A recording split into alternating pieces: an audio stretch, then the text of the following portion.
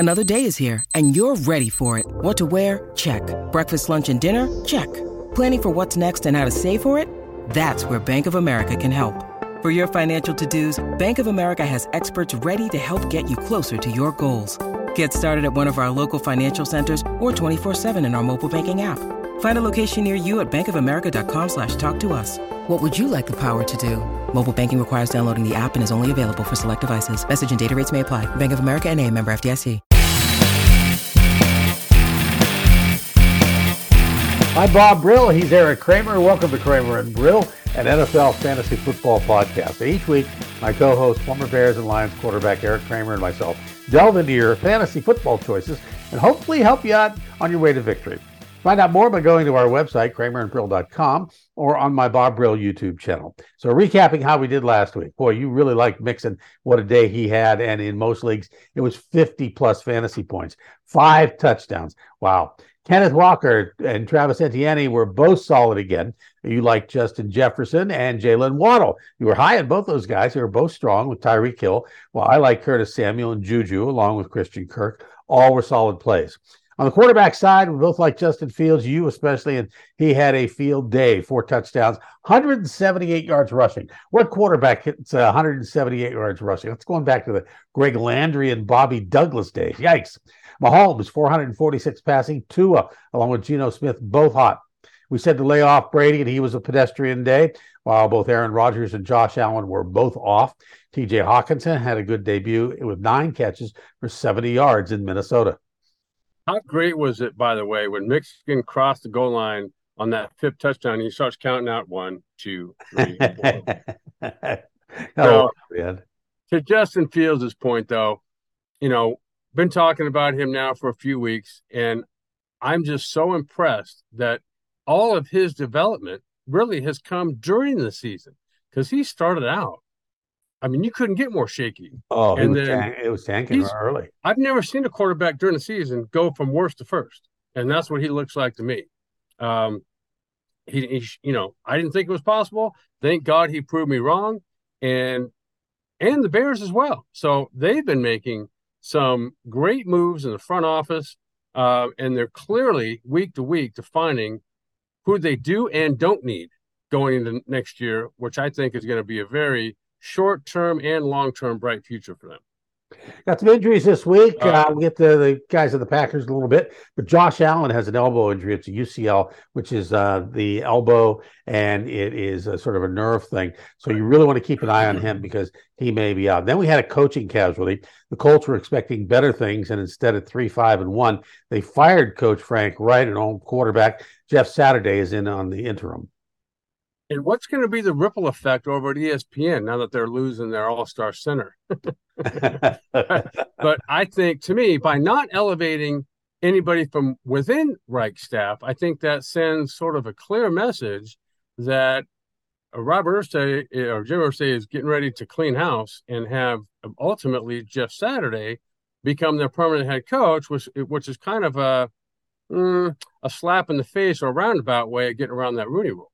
I think it's going to Jeff Saturday, as many great things as I've heard about him. I don't know him personally, but he just seems like a great guy, very well, not just spoken, but an intelligent guy, great history, came out of nowhere. But if you leapfrog coaches on that staff that you're going to now go coach, I think winning over the players is one thing. Win over the players that you just leapfrogged out of nowhere, because his only experience in coaching is at high school.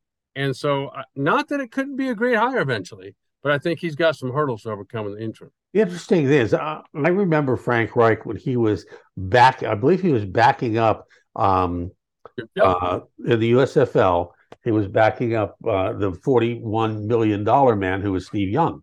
And when he was playing for the LA Express, then he went into the NFL. He didn't play very much in the NFL, but he's been long time coaching. What happens to him now? Does he end up with another team, you think, or what? What's going to happen to him? He's got to. And that's what everybody starts clamoring about. What about Jeff Saturday and how unfair is this to the coaches? And he didn't have any experience. Well, what happens to Frank Reich? And he's got a great coaching experience, and no, he's not going to be out of the game. He'll land somewhere, and whoever gets him is going to be grateful to have him. All right, let's get right to the games. It's bye week again. This week, the teams that are on bye. Last week we had 6. This week we got 4. On bye this week are the Ravens, the Patriots, the Bengals, and the Jets. And that's going to involve a lot of key players, especially with the Ravens, the Bengals. So you're going to have to find somebody to back up if you've got players like Mixon and Burrow and Jackson and now Kenyon Drake, who had a big day. Had another big day, had 2 more touchdowns coming from out of nowhere last week. Thursday night, Falcons, Panthers. Here we go. Boy, I tell you, Amazon's got to be pulling their hair out. So they get these stinko games. Panthers will start PJ Walker at quarterback against the Falcons. I'm liking the Falcons. Tyler Algieri here, and that's it. That's it. I'm probably not even going to watch the game. That's how bad this one is. Well, I agree. It is slim pickings here. I won't be sucked in, however, by Tyler Algieri's one good game, even though it's against Carolina's D coming up. They are playing. Even though they're playing, I don't start Algier here. Sunday, Seahawks and Buccaneers, Geno Smith, DK Metcalf, Kenneth Walker, all good starts with Tyler Lockett. I'd stick with Fournette here for the Bucs. I got your back on all the Seahawks you just mentioned. I'm out, though, on Fournette or any Buccaneer player for that matter. But Tom Brady's just not – we've been saying this week to week. I know he pulled it out. He looked like the old Tom Brady on that final drive against the Rams. But, it's just I think maybe – do you think this is the last year? I think he's calling it quits. I would hope so. He's surprised a lot of people in the past, but he's going to have zero momentum going into next year. Yeah. And I don't think, doing it for one series is not doing it for a game, and it's not doing it for a season. And so I don't think when you watch him, he just looks slow. Yeah. And the game is sort of like, at 45, 46 years old, he should look slow. Yeah, that's true. Vikings at Bills, it all depends on who starts for Buffalo. Josh Allen having some issues, as we mentioned. And if Case Keenum starts, I'm okay with Diggs and Davis. Buffalo D must step it up, and it will. But maybe not enough. Look for Minnesota to rebound, and I like the offensive weapons here all across the board. Even though Minnesota only has 1 loss, they don't have a dominant win. So I can see them winning this in a similar fashion that they've won their other 8 games, which is by a late score. And for Minnesota, I'd add Hawkinson in there too, because it didn't take him any time to get going. And so I think Dalvin Cook is the other guy in Minnesota that had an off game last week, even though I had the 1 touchdown catch. I think he's going to get back on track with the running game. Now we get to the Eric Kramer game, the Lions and the Bears. All right, go ahead. Jamal Williams, the only likable guy here for the Lions. And the Bears, you got to go with Fields, who's on fire. Komet is solid here. I'd give Claypool a shot this week. He's been there a week now. I think Fields' progression backs off Montgomery, though, just because he's running more. And I don't think Montgomery's going to get the ball as much, even though he's a good running back and should be getting some more carries. I just don't think it's going to happen. I agree with you. But fantasy-wise, Montgomery's probably not play this week. But nobody or everybody seems to forget about Darnell Mooney. And in Chicago, he is their most explosive weapon. Every game. And Komet now is also, to me, looking an awful lot like, while he's running routes and catching passes, a lot like Travis Kelce, right until he gets the ball in his hands. Then he turns into Derek Taylor or Derek Henry. And so I think that you were right. Chase Claypool is a guy to consider because I think they're going to watch the game film this week too, all the Bears I'm talking about, and they can see that guy's special. And so I think you've got some options in there. And as you just mentioned, Justin Fields is, if you don't have by now, shame on you, because we've been talking about this for a few weeks now. And he is, I don't care who they're playing, an every week starter. Jaguars, the Chiefs, Etienne, a solid running back 1, and Christian Kirk is a good start here too. Chiefs are solid, but they're playing not up to par lately. So look for a rebound. So, Mahomes is playing great, don't get me wrong, but look for a real rebound across the board here. So anyone on offense here with a pullback on Edwards-Helaire, who hasn't been a big part of the offense lately. Yeah, I love Mahomes, obviously, and the ultra weapon he's got in Travis Kelce. But now you can add Smith-Schuster, who has put 3 solid games back to back to back. And then the guy that everybody forgets about in Kansas City is Mecole Hardman, who's now had 5 touchdowns, I believe, in the last 5 games. Yeah, you keep seeing that number 17 go by. It's 17, doesn't it? Yeah. I think so, yeah. Browns and Dolphins getting close to Deshaun Watson time. So I kind of like Brissett in the shootout this week. With Tua on fire, I like both offenses here this week, and that means everybody. Well, for the Browns, I'd lay off Brissett. I'd go with the rest of Amari Cooper and, of course, Nick Chubb. The Dolphins' O is a juggernaut, and they just keep adding to it. So now Hill goes off. He's a first receiver to 1,000 yards in NFL history. You got Waddle, and Tua now is playing out of his mind and consistently well. But then I'd add a guy named Jeff Wilson to your thought process because they just picked him up at the trade deadline, and on 9 carries had over 50 yards rushing and then scored in the red zone. So he's now become – he's not so slow, I should say. This guy's wicked fast. And so another weapon, again, to an already stellar unit. So you got some options there on the Dolphins, especially offensively. Yeah, Wilson's been interesting over the years. We've kind of liked him when he was at the Niners. Some games didn't like him, others, and then he gets traded. And now it's like he's the RB1. I mean, he was the RB1 in San Francisco, but now he really is an RB1 there. Texans and Giants, no on the Texans except for Dameon Pierce, who is a beast. Start him. Giants coming off a bye with several players out, but you can count on at least Barkley and possibly Jones. I agree. After crawling into a cocoon for a week, Pierce has come back with a vengeance against the Eagles. I think all fantasy GMs, of course, are going to be starting Barkley, no matter who they're playing. And then, as you mentioned, with a couple of good fantasy quarterbacks in Burrow and Lamar having buys this week, Daniel Jones has crept into the conversation about as an option because of what he gives you, like Justin Fields. Not just passing the ball, making good decisions, but what he also gives you in the running game. This guy's scoring touchdowns from 30, 40 yards out. Saints, Steelers, they're in Pittsburgh. No one on the Saints after the Monday night performance. Steelers are going to do some revamping after the bye week. So look for Freiermuth and Johnson to have big days. I like Warren here at running back over Najee Harris. If you have Warren, or if you can pick him up, I would start him at least as a flex because I think he's going to get more opportunities earlier in the rotation. So if you have no other choices, guys who would start, I would definitely pick up Warren and put him in there. Well, I'll say, I know you're the Steelers expert, but here's my opinion looking on the outside. When the Steelers rework their offensive line in the offseason, and when Kenny Pickett gets a real offseason as the starter, then next year they're going to have some options. This year, though, I think they're slim, and I'd stay away from them. Chris Olave, though, for the Saints, now that Andy Dalton's back in, he's getting punished, but the guy's making great decisions. And the guy he settled on is Chris Olave, who runs great routes, tough, knows how to get open. Kamara, though, is really disappointed, I think, a lot of folks this year in his lack of production consistently. So I think I'd stay away from Kamara, but play Olave. Broncos at Titans. Broncos coming off a bye. You can count on Jerry Jeudy here and Derrick Henry for Tennessee. Outside of that, I wouldn't kind of go with anybody on these two teams. That's a pretty short list. I'm going to cut it in half even. So I'm going to say no on Jerry Jeudy. But I think when it comes to Derrick Henry, he's another one of those guys. I don't care who he's playing. He's going to be probably punching a couple people in the mouth across the goal line.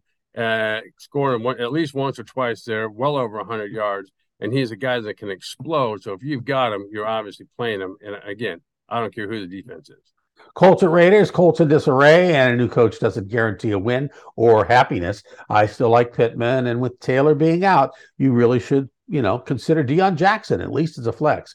Raiders have Devontae Adams, who's solid, along with Josh Jacobs. Carr is inconsistent, but seems to be playing well at the moment. And I stress that at the moment. Well, I'm going to be at this game. And so I wonder if Jeff Saturday, that is going to insert himself into the starting lineup at center. I'd be afraid to start any. What's that? You'll have to pick up that offensive line. Right. Well, I'd be afraid to start any Colt in this game. When they fire their coach and replace him with Jeff Saturday, again, his only coaching gig's been in high school, and that was it. Hebron Christian Academy. I just hope the team buses all arrive at the stadium on time. For Vegas, their only consistent performer this year has been Devontae Adams. Cowboys at Packers. Cowboys coming off a bye, so go with Dak, and you should.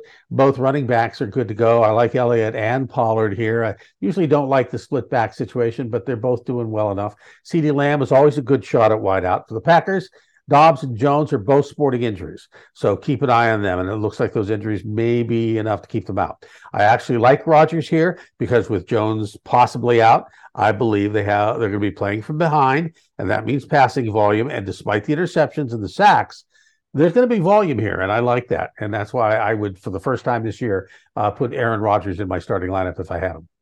Wait a minute. From the guy who all year long has talked about either sit or trade Rodgers, has now got the entire NFL talking that way, and now you're switching to say just one game. Well, you got to see who's out there. I really, they're going to get killed. I really do think that Dallas is going to maul them, but I think that because of that, playing from behind, pass, and that means volume, and that means points. I finally gotten around to agreeing with what you said all year, and that not only the Packers, or not only Rodgers, but the entire Packers, as an organization, has basically fallen off the 10th floor window. Yeah. And they're in free fall. So I think the Cowboys have finally figured out they're not secret to success, but what everybody now sees, which is their strength, which is their defense and their running game. And that's why both running backs, even though there's two, are both solid plays. And especially Pollard, because as we've seen, this guy can go off. And the other guy I'd consider playing is a guy who, just coming back from injury himself, Dalton Schultz, is now starting to expand his role. Yes. Cardinals and Rams. Kyler Murray is the key here. I like him against the Rams, and the only Ram I like is Cooper Kupp. Last week, you said Rondale Moore would have a good game, and he finished as the Cards' leading receiver, 8 catches, 69 yards. I'd consider not only starting him, but I'd for sure start DeAndre Hopkins. He only had 36 yards, and that was against Seattle, but he did get into the end zone. And as the Rams are sliding away down the tubes this season, I don't even think Cooper Kupp's a play here. I hate the fact that they're losing because I can't sell my Rams tickets. There's always in it, or should be something in it. Man, I tell you, it's like pulling teeth. Chargers at Niners. Chargers should be playing better than they are, so I like Eckler and Herbert, but that's about it. I also like Josh Palmer, wide receiver, I should say that. He's been coming on. I mean, he really looks good. I think he's one of those guys that is going to be sort of a Renfro type guy. I think he's going to be in there. Niners coming off a bye. I think you start anyone you have here.